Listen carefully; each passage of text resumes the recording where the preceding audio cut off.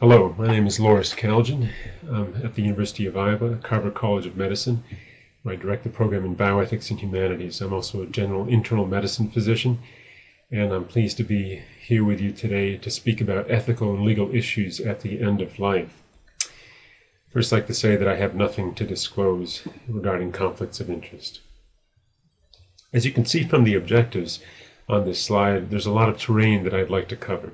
And I realize that one runs the risk of trying to do too much in one setting, but I think at the same time it's helpful, especially when working with a group of individuals who have a lot of clinical experience behind them, to actually touch upon a number of issues that may come up from time to time and be of interest to you all, and I hope that's the case here. As you can see by the listing of the 7 items, we'll first begin with advanced directives and then move on to different standards of surrogate decision making, talk about code status discussions and challenges related to them, and then land very heavily on the importance of goals of care in end-of-life decision-making, as well as in code status discussions specifically. And then we'll talk about some particular ethical features of a range of decision-making contexts towards the end of life that are then also related to this notion of the principle of double effect. And then we'll also end on wondering together why the concept of futility is a challenging issue and often a debated one. So with that, we'll move on to the first topic for discussion, and that is the role and limits of advanced directives. As you can see in this very big picture slide, the purpose of advanced directives is to try to help us respect patients as persons when they cannot speak for themselves and explain to us what they would like us to help them do with respect to their health. As you can see on the left side, when patients have decision-making capacity, we call them autonomous, and we treat them very appropriately as their own decision makers. And so if a patient is able to make their own decisions and they can communicate those to us in real time, then by working with them through the dynamic of shared decision-making, we of course strive to respect them as persons. Now, advanced directives are only relevant if someone is not able to be their own decision-maker. And so then we say their decision-making capacity is absent and they are so-called non-autonomous. And then we rely on something called, as you know, a living will, or on a surrogate decision-maker, especially someone who has durable power of attorney for healthcare. The important point here is to say that even if someone has a living will or has appointed a power of attorney for decision-making, that doesn't matter if they have decision-making capacity. If they have decision-making capacity, we work directly with them. This is a copy of a downloadable living will / power of attorney form from the Iowa State Bar Association. And the reason I put this up here is not on the presumption that you can read the small tiny print here, but it's to say that this first sort of inch of text right here is the entire living will part of this document. This part is the declaration relating to life-sustaining procedures, known as really the living will, and then the rest of it has to do with the power of attorney for healthcare decisions. The point I want to make here is to say that I think many people think that a living will has a lot more content in it than it usually does. And this language in the living will is basically copied and pasted right out of the Iowa Code. And it's to say that this is the portion of any living will that's going to be legally binding because it's right out of the Iowa state law. And that law says 2 particular things about decision-making that we may involve ourselves in with patients when they cannot speak for themselves, if they have a living will. And it says that the person we're working with, the patient we're working with, has to be either in a terminal condition or they have to be deemed by a physician as being permanently unconscious. And actually that has to be seconded by another physician as well.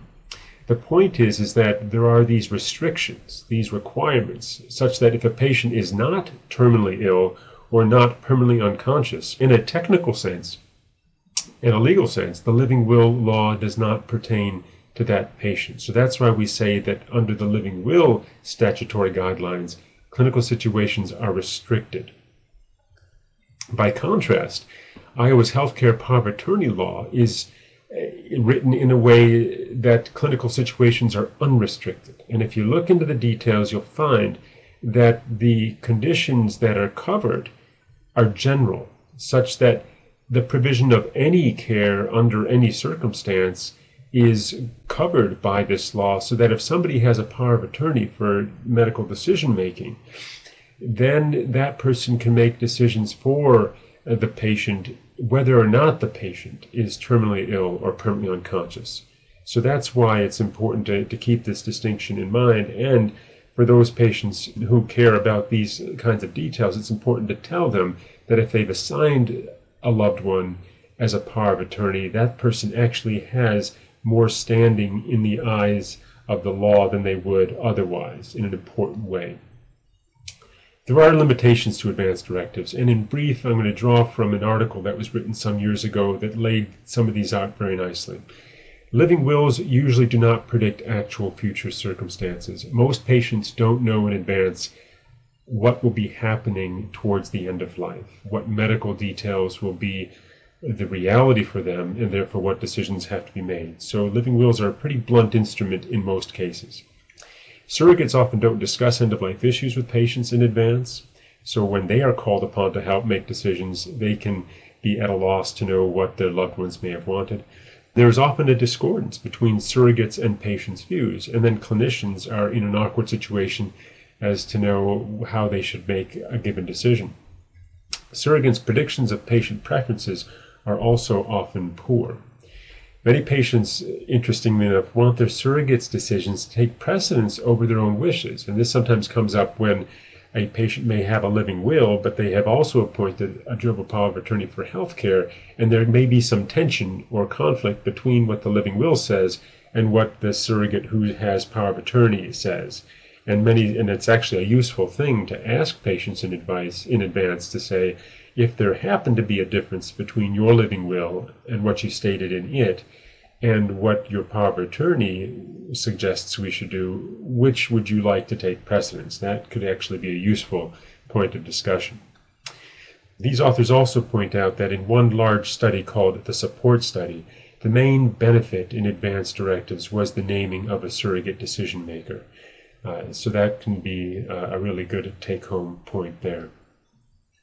And one conclusion these authors want to emphasize is that relationships matter more than autonomous decision-making. And I'm going to end at the end of this presentation with a note about autonomy as well, because so much of medical ethics these days focuses on patient autonomy in ways that are very appropriate, but sometimes can actually, I think, distort the picture that we would really want to recommend for ourselves and for our patients, which is to say that we depend upon each other as human beings, and especially on our loved ones, and especially when we are vulnerable and incapacitated.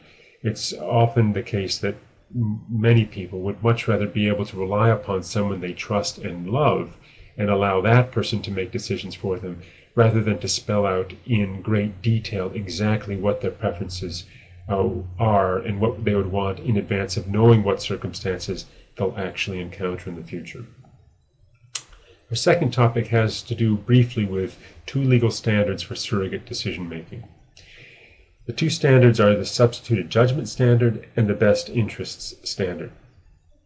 The substituted judgment standard, and it's actually codified in Iowa law, really refers to the need to know what the desires of a patient are in order to know what they would want us to do when they cannot speak for themselves. And so that is why we have things like living wills. That is why we talk to family members to say, what do you think your loved one would have desired in this kind of a situation? What would their values be? What would their preferences be? By contrast, we use the legal notion of a best interest standard of benefits and burdens when we don't know what a patient would have wanted. So this best interest standard would be used, for instance, in the case of caring for an unidentified adult who's unconscious in the emergency room, who was brought in after being found by the police on a sidewalk, unconscious for some reason. And if we know nothing about that person, there's no wallet, no identity, no medical record, How do we treat that person? Well, we treat them with a sense of what the average human being in our society would want to be done. So we call that a best interest standard. This is also the standard that's used when caring for children, especially younger children. And that's the standard that is even used to justify, for instance, going against the wishes of parents who are Jehovah's Witness believers when they refuse to allow a blood transfusion, but when doctors have come to the conclusion that there's a life-threatening condition that requires transfusion. The reason in our society that courts allow pediatricians to go forward with such transfusions in certain circumstances is because our courts rely upon a best interest standard that puts the child's interests ahead of the child's parents' requests, because this assumption is that the child has not yet been able to say what his or her desires are because they haven't reached the age of decision-making capacity. A side point with respect to surrogate decision-making has to do with how well surrogates can predict what their loved ones would want. And this is a loaded area because I think it's also, it raises the question of what to do when certain patients will say, actually, they're more interested in us following their surrogates' recommendations, even if those recommendations aren't exactly what patients themselves would have wanted. But the point here is to say that overall studies would suggest that about 2/3 of the time, if you were to independently ask, at least in hypothetical scenarios, a patient and their surrogate what the patient would want under certain circumstances, about 2/3 of the time you get the same sort of answer. So which is to say that 1/3 of the time, a surrogate may simply not know what or not be correct about what their loved one or your patient would have wanted. So that's worth keeping in mind when we're dealing with a lot of uncertainties in decision making. The third topic today has to do with code status discussions and challenges related to them. So I tend to talk about the so-called big three forms of intervention that are part of resuscitation when someone has had a cardiopulmonary arrest. So it has to do with intubation and compressions and defibrillation. It's important to be very clear at this point to say that when we're talking about DNR orders, we're talking about orders for now. And these are usually orders in the hospital, but in Iowa, we also have the opportunity to write an out-of-hospital DNR order, which I'll come to in a moment. By contrast, advance directives are about directions for the future. When someone completes an advance directive, they're not completing an order. They're completing a directive about a future need to have various orders, either for treatment or against treatment, that would sustain their life. So DNR orders about orders for right now at a given point in time. So in Iowa, in 2003, a law was passed that allows for out-of-hospital DNR orders to be written. And you can learn more about this by going to the Iowa Department of Public Health website. The important point here, though, is to remind us once again that, like the living will law in Iowa, an adult can have an out-of-hospital DNR order only if their doctor has determined that they have a terminal condition. So this is not something that anyone can have for any reason. They have to be terminally ill, they have to be an adult. Now moving on to DNR orders in general, and I'll give you a brief sort of hypothetical scenario. So a 70-year-old man is 3 months status post a severe brain injury from a ruptured intracerebral aneurysm. Now neurologically stable, but significantly disabled. He is aware and he interacts with people around him. The patient's daughter had medical power of attorney for healthcare. And let's say the intern speaks with the daughter and concludes that the patient should be DNR based on the daughter's recommendations, based on her understanding and her sense of her loved one's values. Then I go in and speak with the daughter to confirm that determination. And the daughter says that her father would not want to be a vegetable just being kept alive, but he would want to be on life support if a problem could be corrected and he could live longer in his best baseline state. Now, if I were in this situation, I would then determine with this daughter that the patient's code status should be full code, that everything should be done to resuscitate him in the case of cardiopulmonary arrest. And this is an example that I have found over the years that could be used to say that the outcomes of these discussions really depend upon how we engage with patients and their loved ones about the issues we're discussing. And so we need to really wonder together about how we say what we say when we have code status discussions. What exactly do we include in those conversations? How much time do we give to these discussions?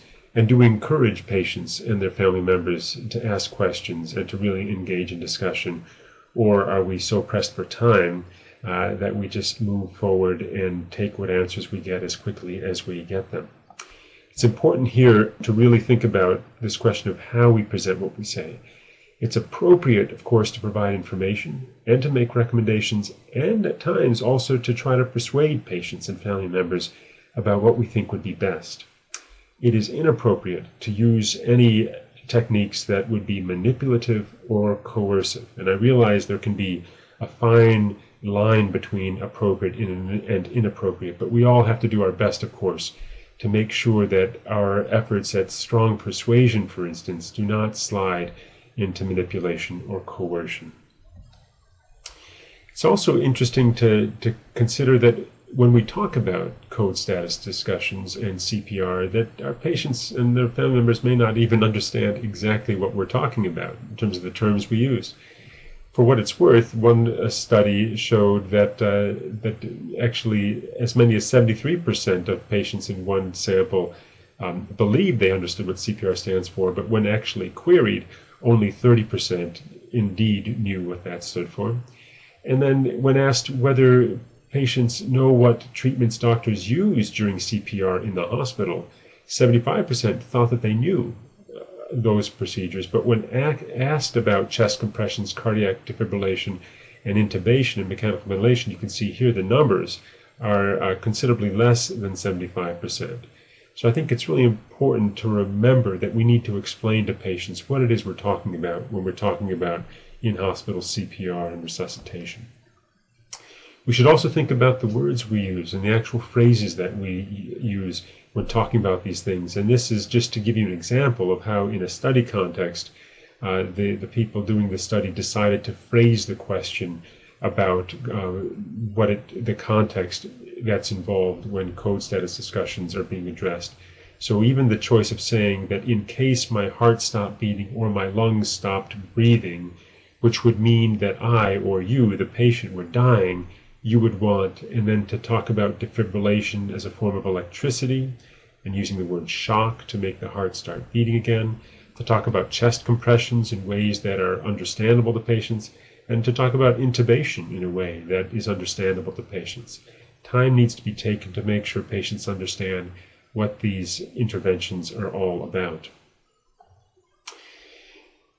So what's the problem with code status discussions? I think the problem or problems associated with them have to do with the challenges of critical illness. It's sudden, incapacitating, fearful because of the threat of death or disability, and there can often be family tensions at these times of critical change.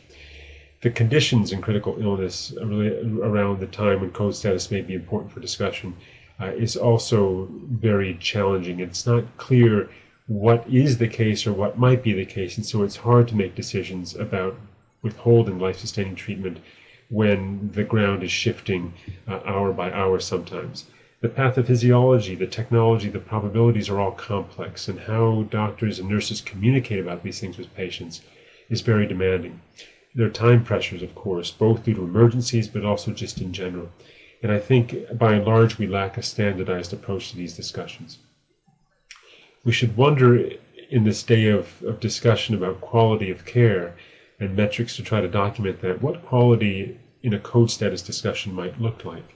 And I would suggest that firstly there ought to be a coherence between a patient's understanding their values and their preferences. And we need to engage in dialogue with patients and family members in such a way that we can convince ourselves that such a coherence exists. There also needs to be a shared understanding between clinicians and patients and families about what's going on, what's the diagnosis, what's the prognosis. Can't go forward unless that's clear. What advance directives have been filled out, what preferences have been previously expressed, and then goals of care. Goals of care, I think, are a key area that deserves a lot of attention. And we'll move on to goals of care now. So common treatment goals during the course of a progressive disease could be described as curing, prolonging life, preserving function, and palliating symptoms. And I like to say when showing this slide that these neat 90-degree angles and stair-stepping sort of bars make life look simple and definable. And of course, in real life, life is not so simple. And especially progressions from one set of goals to another are sometimes very challenging to orchestrate. This is a key slide, at least in my assessment, and that is to say that really so much of decision-making in healthcare is about understanding what's going on, so what's the diagnosis and prognosis, what intervention is being considered, and what goal or goals are being pursued. I would suggest that by virtue of the way we are trained and socialized in medicine and nursing, we tend to very naturally and quickly gravitate towards interventions. Should we intubate or not? Should we transfer to the ICU or not? Should we start dialysis or not? Should we transfer from the nursing home to the ER or not? All of these questions of to do or not to do. By contrast, I think we would do much better if we first tried to come clear on what goal or goals of care should really be guiding all the deliberations and decisions. And so on this next click, you can see that I would recommend, as much as is possible, that after we're getting clear on what's going on and what's expected, then to have discussions with patients and families about what the most important goal or goals of care should be, and then place interventional options or considerations in the context of those goals. And even CPR discussions, co-status discussions, I think, would be best embarked upon within a goals of care framework, and I'll come back to that later. So what goals of care might we talk about toward the end of life? Based on a structured literature review, my colleagues and I came up with 6 particular goals of care.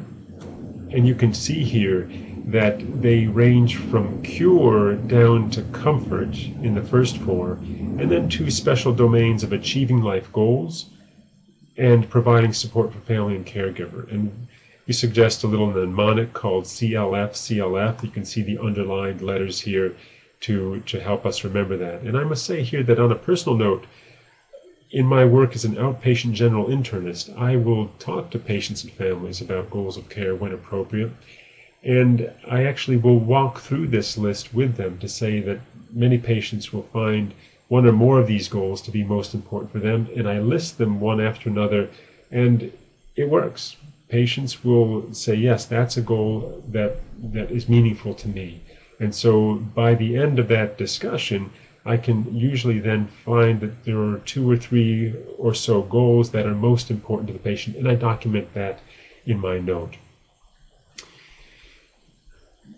We have also found from further work that another goal of care, which is of a different sort, is actually, especially in inpatient medicine, the goal of clarifying a diagnosis or prognosis. Many patients are admitted to the hospital before it's clear that we know what's going on, and it's hard to talk about these other goals before we know what's going on. So sometimes clarifying diagnosis or prognosis is really the most important thing, and then temporizing measures are taken to support life until these issues are clarified. Goals come with their own challenges, of course. If there's more than one most important goal, then it means that there are several important goals, and they may have to be prioritized in given cases. Goals appropriately, of course, shift over time. We already talked about uncertainties that can exist.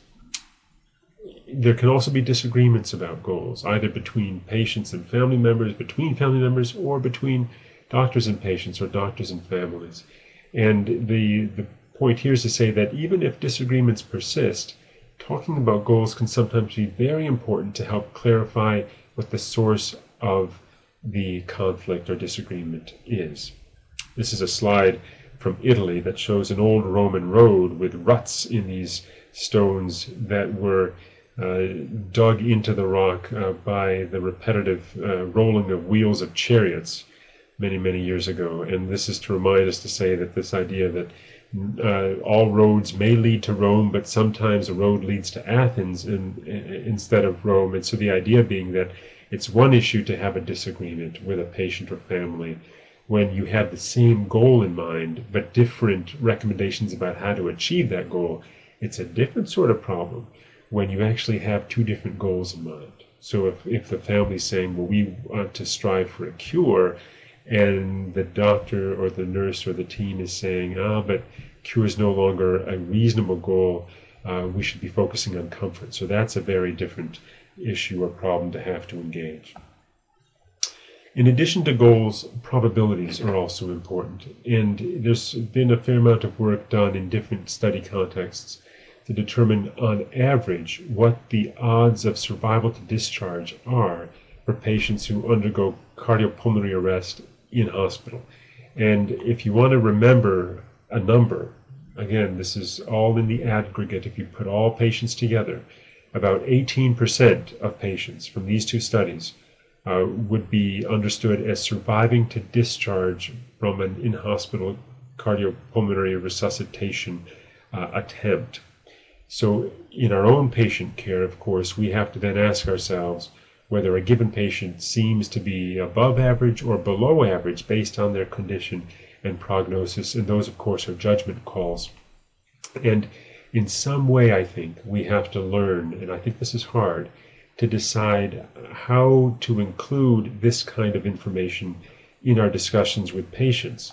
The reason I say that is that when you ask, as we did in a small study, what patients think the odds of surviving long enough to leave the hospital after they receive CPR in the hospital because of cardiopulmonary arrest, you can see here that the mean estimate was 60% survival to discharge. So that, of course, is a lot more than 18%.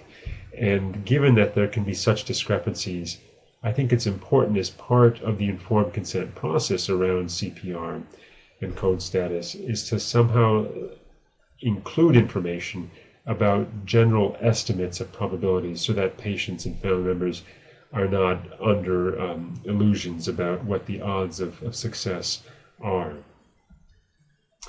The last dimension that I think is also very important to think about when having these goals of care discussions is it accompanies probability, but it goes on to something else, and that is to say, a patient may understand what their diagnosis and prognosis is. They may understand the intervention that you're discussing with them, and they may have made it very clear what their goal or goals are. And there may be a nice harmony between the goals and the intervention and the reality that they're facing. They may now be clear on the probabilities and accept those, but then the question is, how much are they willing to go through to achieve their goals based on certain probabilities? And of course, different patients are different in this regard. And experienced clinicians need to also incorporate into discussions realistic assessments and information about what a given course of treatment is likely to mean for a patient, so that in case they think that the burdens outweigh the benefits, then that might be in itself a reason not to go forward with a possible intervention. At the University of Iowa, we have, in the recent years, revised our DNR order policy to place DNR order discussions in a context of goals of care. And this is an ideal that we would like to strive for, and it's a challenge to operationalize that in any institution, of course, but we would really recommend for ourselves and for others that when having DNR order discussions, we first talk to patients about their goals of care and then situate DNR order discussions within that broader context of goals.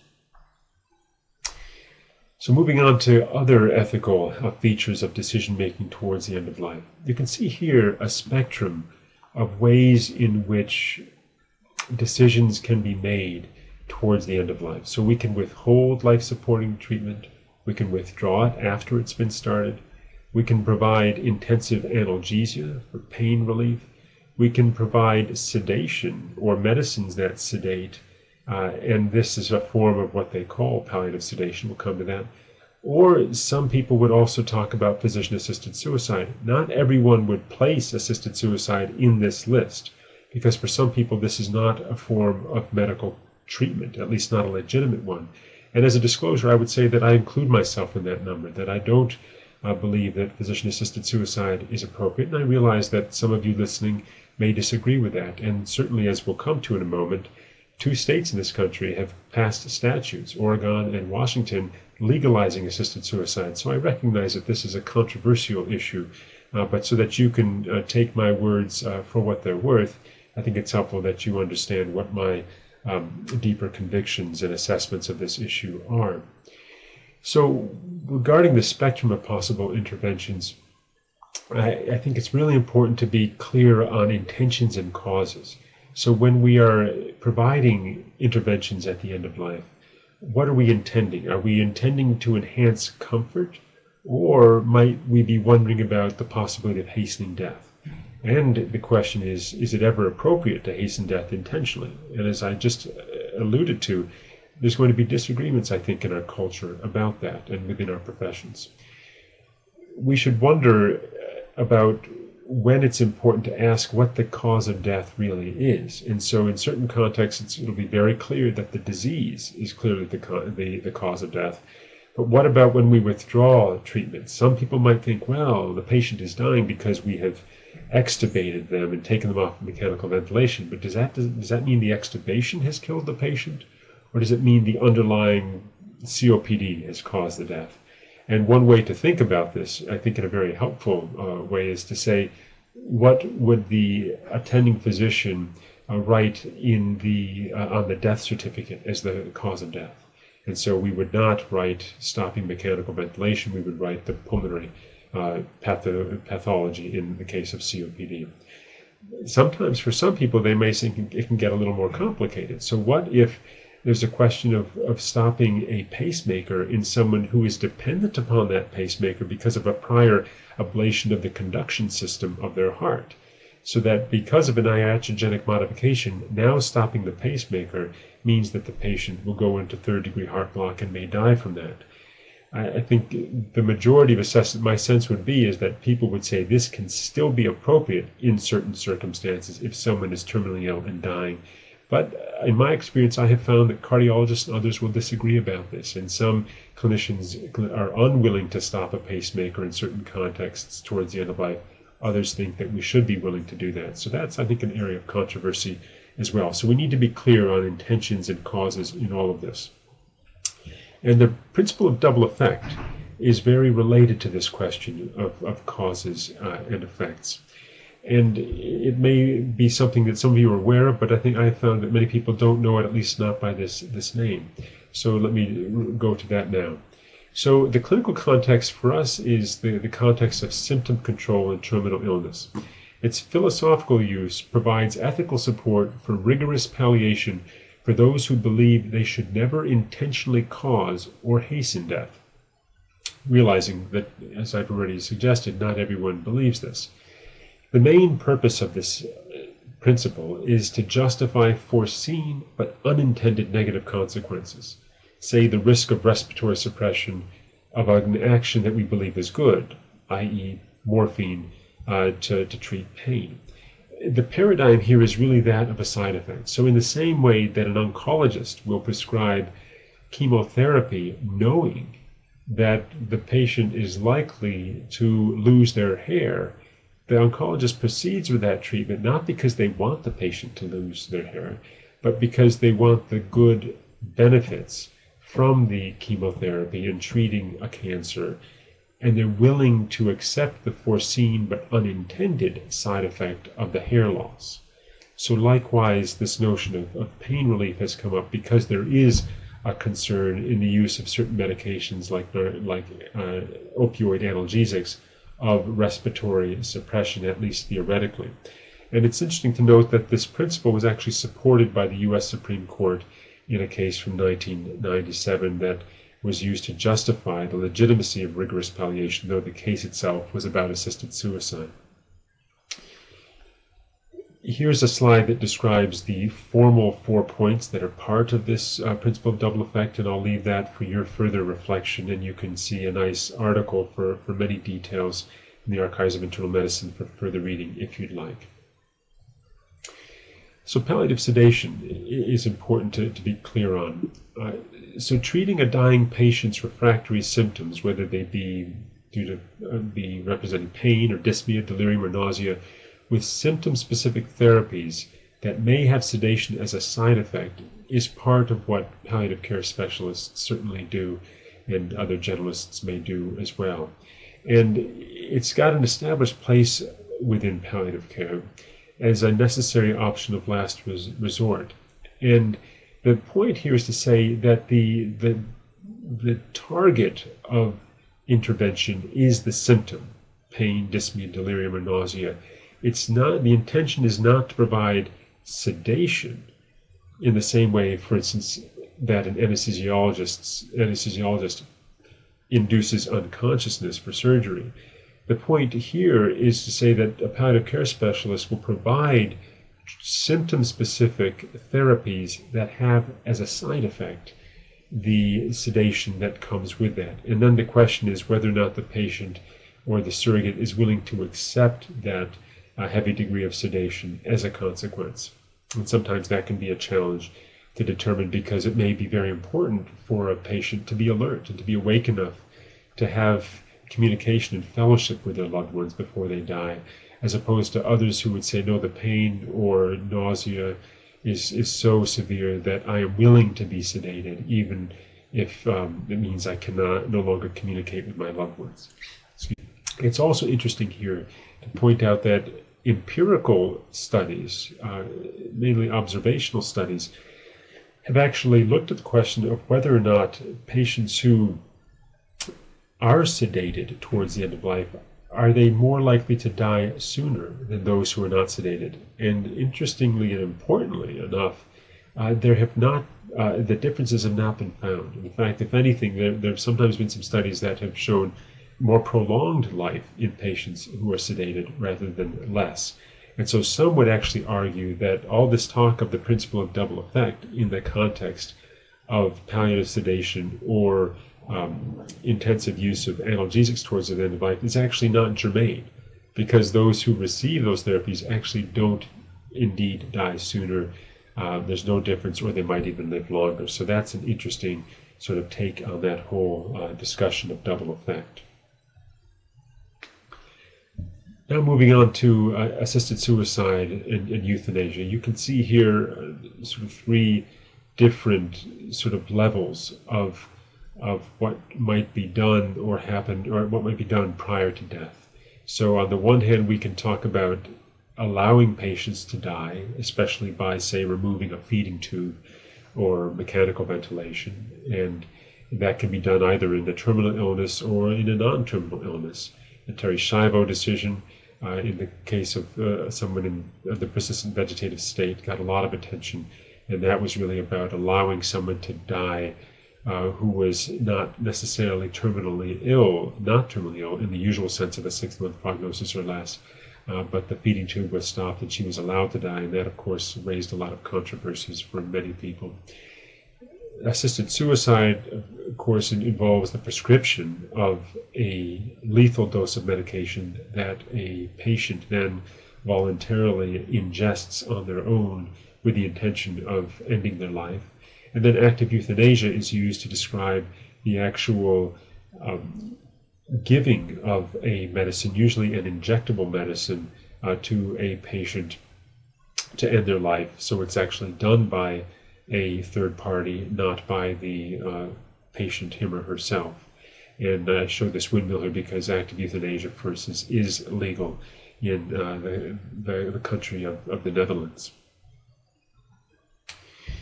So the debate over physician-assisted suicide has been going on for many years in this country, and I think an initial point to make, it's important to realize that both sides of the debate claim to promote compassion and human dignity, and especially when having these discussions, it's important to try to remember that and to give the benefit of the doubt to both sides to the best of our ability, at least in the beginning of the discussion, until the real differences of the debate are clarified, and then potentially lasting differences have to be accepted, like other, political and moral controversies in our society. Those who favor assisted suicide emphasize self-determination, choice, and control. They reject the distinction between the ethical distinction between killing and allowing to die.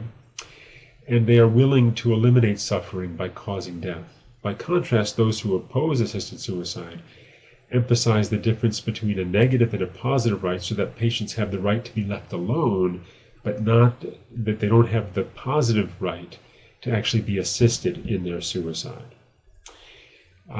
Those who oppose assisted suicide accept the distinction between killing and allowing to die. They do not assume that all suffering can be eliminated, and they emphasize the protection of human life and the traditional goals of medicine going as far back as the Hippocratic Oath. They also raise concerns about the potential for abusing these kinds of legalizations, and they raise concerns about the long-term effects on the attitudes and practices of doctors and nurses and other healthcare providers when assisted suicide becomes an option all the time, in terms of potentially, for instance, lessening the energy with which clinicians might pursue difficult courses of treatment, or potentially even expensive courses of treatment, when assisted suicide is an option up front.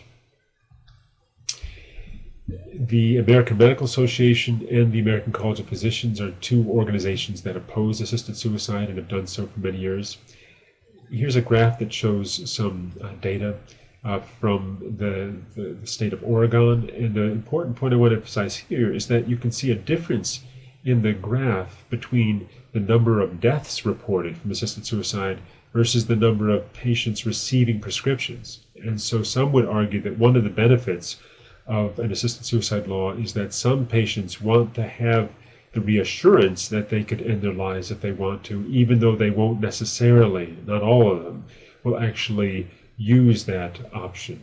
And so just having the prescription is something that some patients want, whether or not they end up using it in the end. Last comment about assisted suicide from Oregon has to do with one study that looked at a family member's views on why patients requested assisted suicide. And you can see here that the 5 most highly rated reasons for requesting assisted suicide are dealing with issues of control, fear of poor quality of life, loss of independence, loss of dignity, and fear of inability to care for themselves in the future. It's important to realize here that in these top 5 reasons, you do not see uncontrolled symptoms or uncontrolled pain. And that's, I think, a good thing, which is to say that symptoms should be controllable in our day and age through palliative care. But it also tells us something about what is driving the rationale for assisted suicide, and that it's not, by and large, about symptom control. It's about other very existential, even spiritual issues related to independence, perspectives on dignity, etc., that are very, very philosophically loaded concepts. So lastly, moving on to the concept of futility and why and how it may be debated.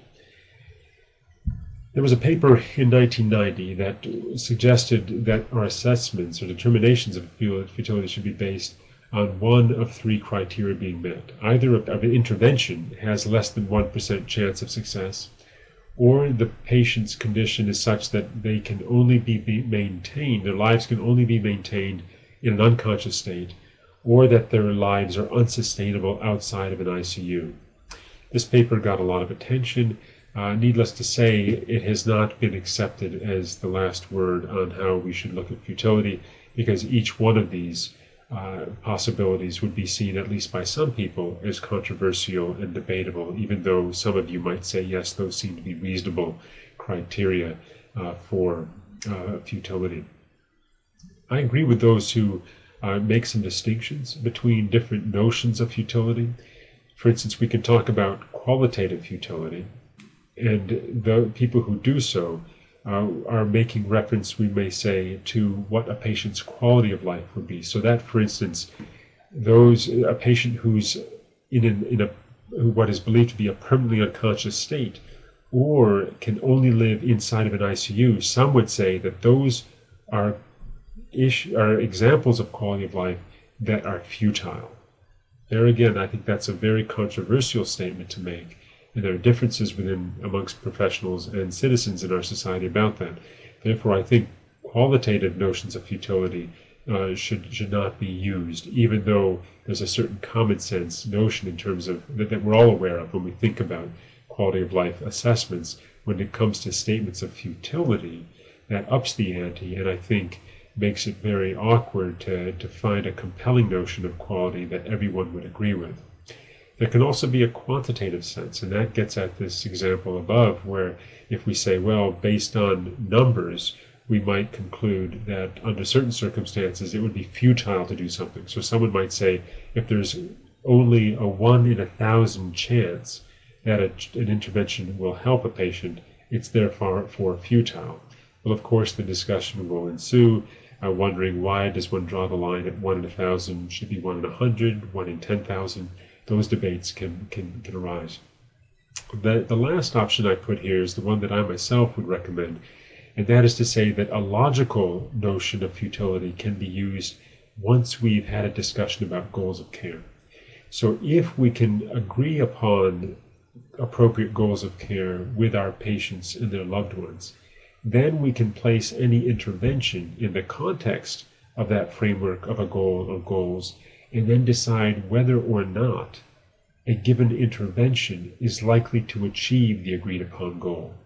And then we can be much more, I think, compelling to say to a patient or family, for instance, Mr. Jones, based on the goal of care of living longer that you've explained is important to you, I need to explain to you that the intervention we've been talking about today is not likely to get you to be able to live longer. Now that Mr. Jones may ask me, well, what do I mean by not likely? And then we may get into a discussion about probabilities, and that has to be had. But the point is that if I can place the intervention within the context of the patient's own goals, it becomes much more compelling for them, I believe, if you can, in a sense, put the discussion on the ground, on the terrain of their own goals in order to make that meaningful for them, even though it's still always going to be a very involved discussion that is likely to take time and not necessarily be resolved in one setting. There's a nice article from a few years back that talked about when medical treatment is futile, and it makes a few additional points. It also takes the position that goals of care framework is the best way to think about futility. It also raises the issue of conscientious practice, which is very important, not only for physicians, but of course for all healthcare providers who are involved in a patient's care. And this is to say that if I as a clinician have firmly concluded that a certain intervention is inappropriate, and I'm willing to use the word futile, I do not have an ethical obligation to provide something that I think is futile, purposeless, makes no sense in that way. So that, for instance, one kind of scenario might be if I were an ICU physician and I was caring for someone with metastatic cancer that was deemed untreatable, everyone agreed upon that, let's say, and now the patient has an overwhelming infection and has sepsis and is on multiple antibiotics, is on multiple pressor agents because of their septic shock, and the family, let's say, is insisting that CPR be performed at the moment of cardiopulmonary arrest. If I, as a clinician, say, I'm afraid, sir or ma'am, that I am unwilling to do that because it would be truly meaningless or futile to do so, then it's a very awkward situation, of course, that we cannot abandon patients at those moments. But we should be able to find ways, as this last bullet says, to approach such disagreements, to clarify the patient's or family's values, articulate our own standards of medical care, define benefits and burdens, and respectfully explain alternative treatments, and if there's time, to potentially even transfer the patient's care if there's another willing physician or team member in the ICU context, or if it's not emergent, to potentially even considering a transfer of care of a patient to another institution, if that's feasible. And of course, often such transfers are not feasible given the conditions.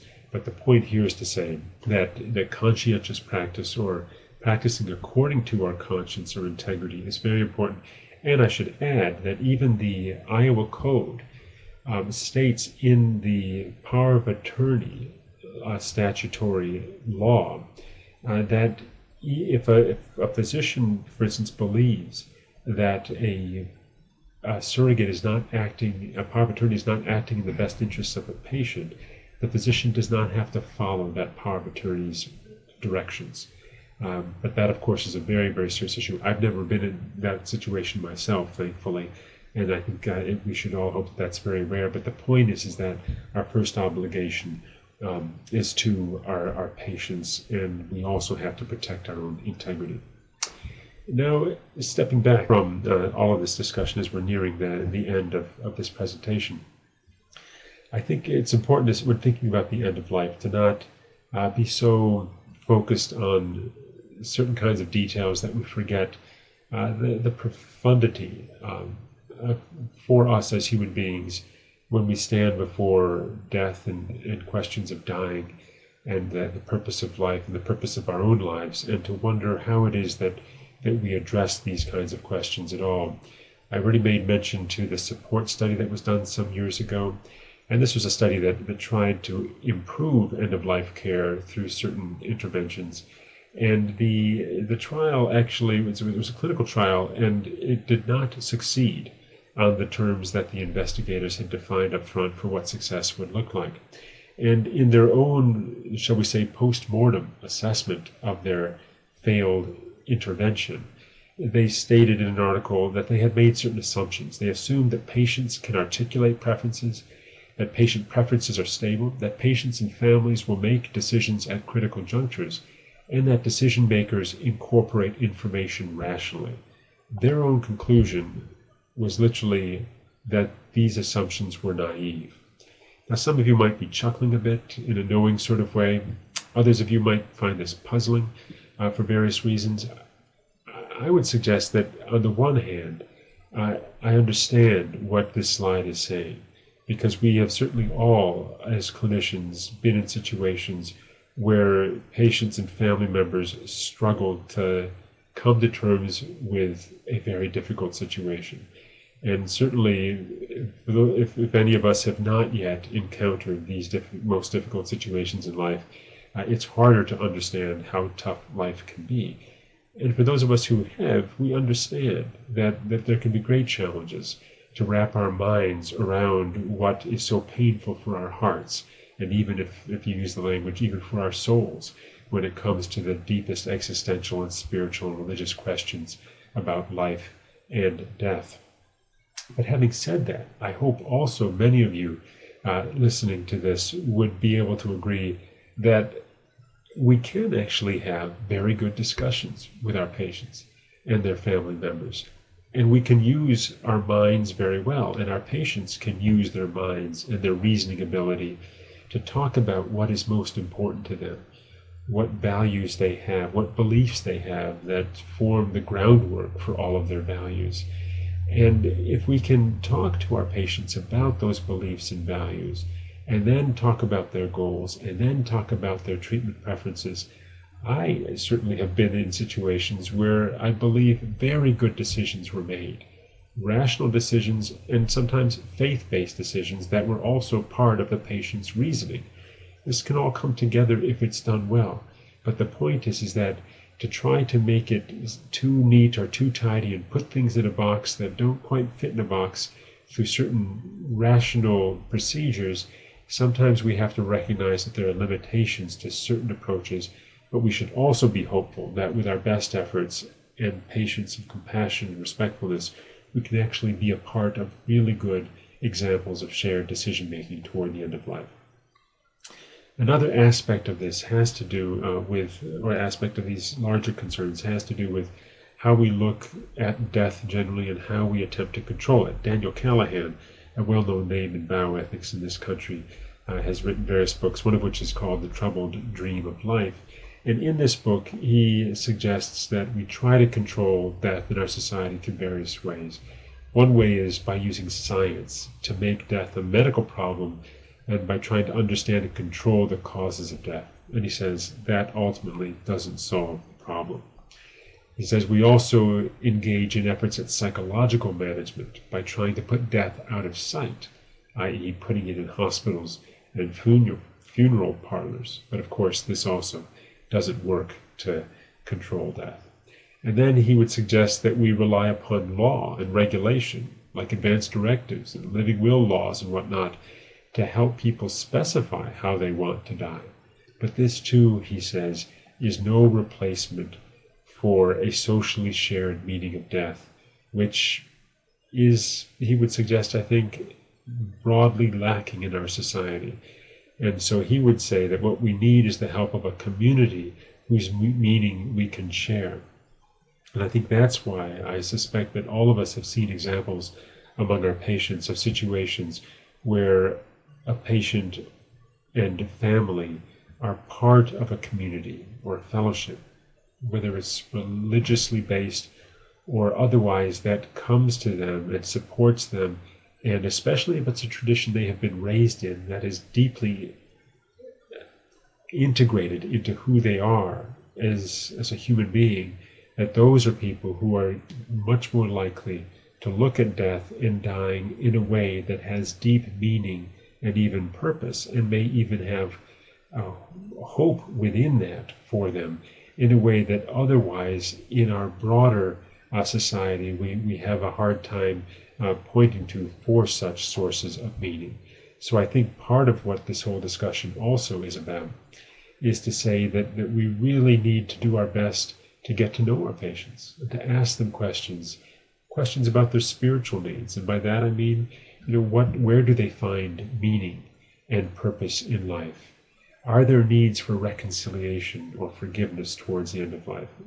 What gives them hope? What is hope? What does hope mean for them as they are dying? And then if they believe in God, how does that help them? And what does that mean to them? How are they working with their spiritual leaders, whether they be pastors, priests, or rabbis, or other religious directors who can be helpful to them at their greatest time of need? So putting patients at ease within their own context towards the end of life, of course, is a great agenda on the list of concerns for palliative care and hospice. Last slide here is from a study that looked at factors considered important at the end of life for patients, family members, and physicians. And I like to use this slide because it makes various important points, one of which is to say that so much of the discussion about ethics in healthcare and towards the end of life focuses on patient autonomy and the need to decide or to determine what a patient's treatment preferences are.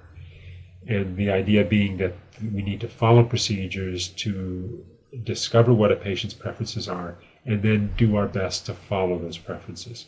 But I've already made mention today to situations where patients may not be sure of what they really want, and surrogates may not know what their loved ones want. And then here it's interesting to see that when, at least in this population, when patients and family members and physicians are interviewed, treatment choices being followed didn't even make it into the top 3 most important things. It's not to say that this is not important. I think we would all hopefully say that that is important. But some things are even more important. And you can see here freedom from pain, being at peace with God, and having the presence of one's family at hand towards the end of life. These are the kinds of things that matter the most to patients and to family members and to physicians, and I presume we should also presume that nurses and other healthcare providers. So I think that this is a nice way to end a discussion like this about ethics and legal issues towards the end of life, to really bring it home, not just to procedures and to arguments, to definitions, but to remind ourselves that we as human beings are profoundly needy in various ways, and that though we would like to be independent, perhaps in a certain respect, ultimately the nature of our lives and the disabilities we suffer, or the diseases and the dying processes, bring us to very clear points of realization that we depend enormously on other people, and some of us also would say we depend upon God ultimately. And the point is that we need to treat each other within this reality, and not try to make the process of decision-making simpler than it actually is. I've covered a lot of ground here in this brief presentation. and I would be very happy to be helpful to anyone who would like to communicate with me by email. And on the first slide, you saw my email, which is my first name hyphen last name at uiowa.edu. And I hope this has been of some help or interest to you today. And I thank you for your time. Bye-bye.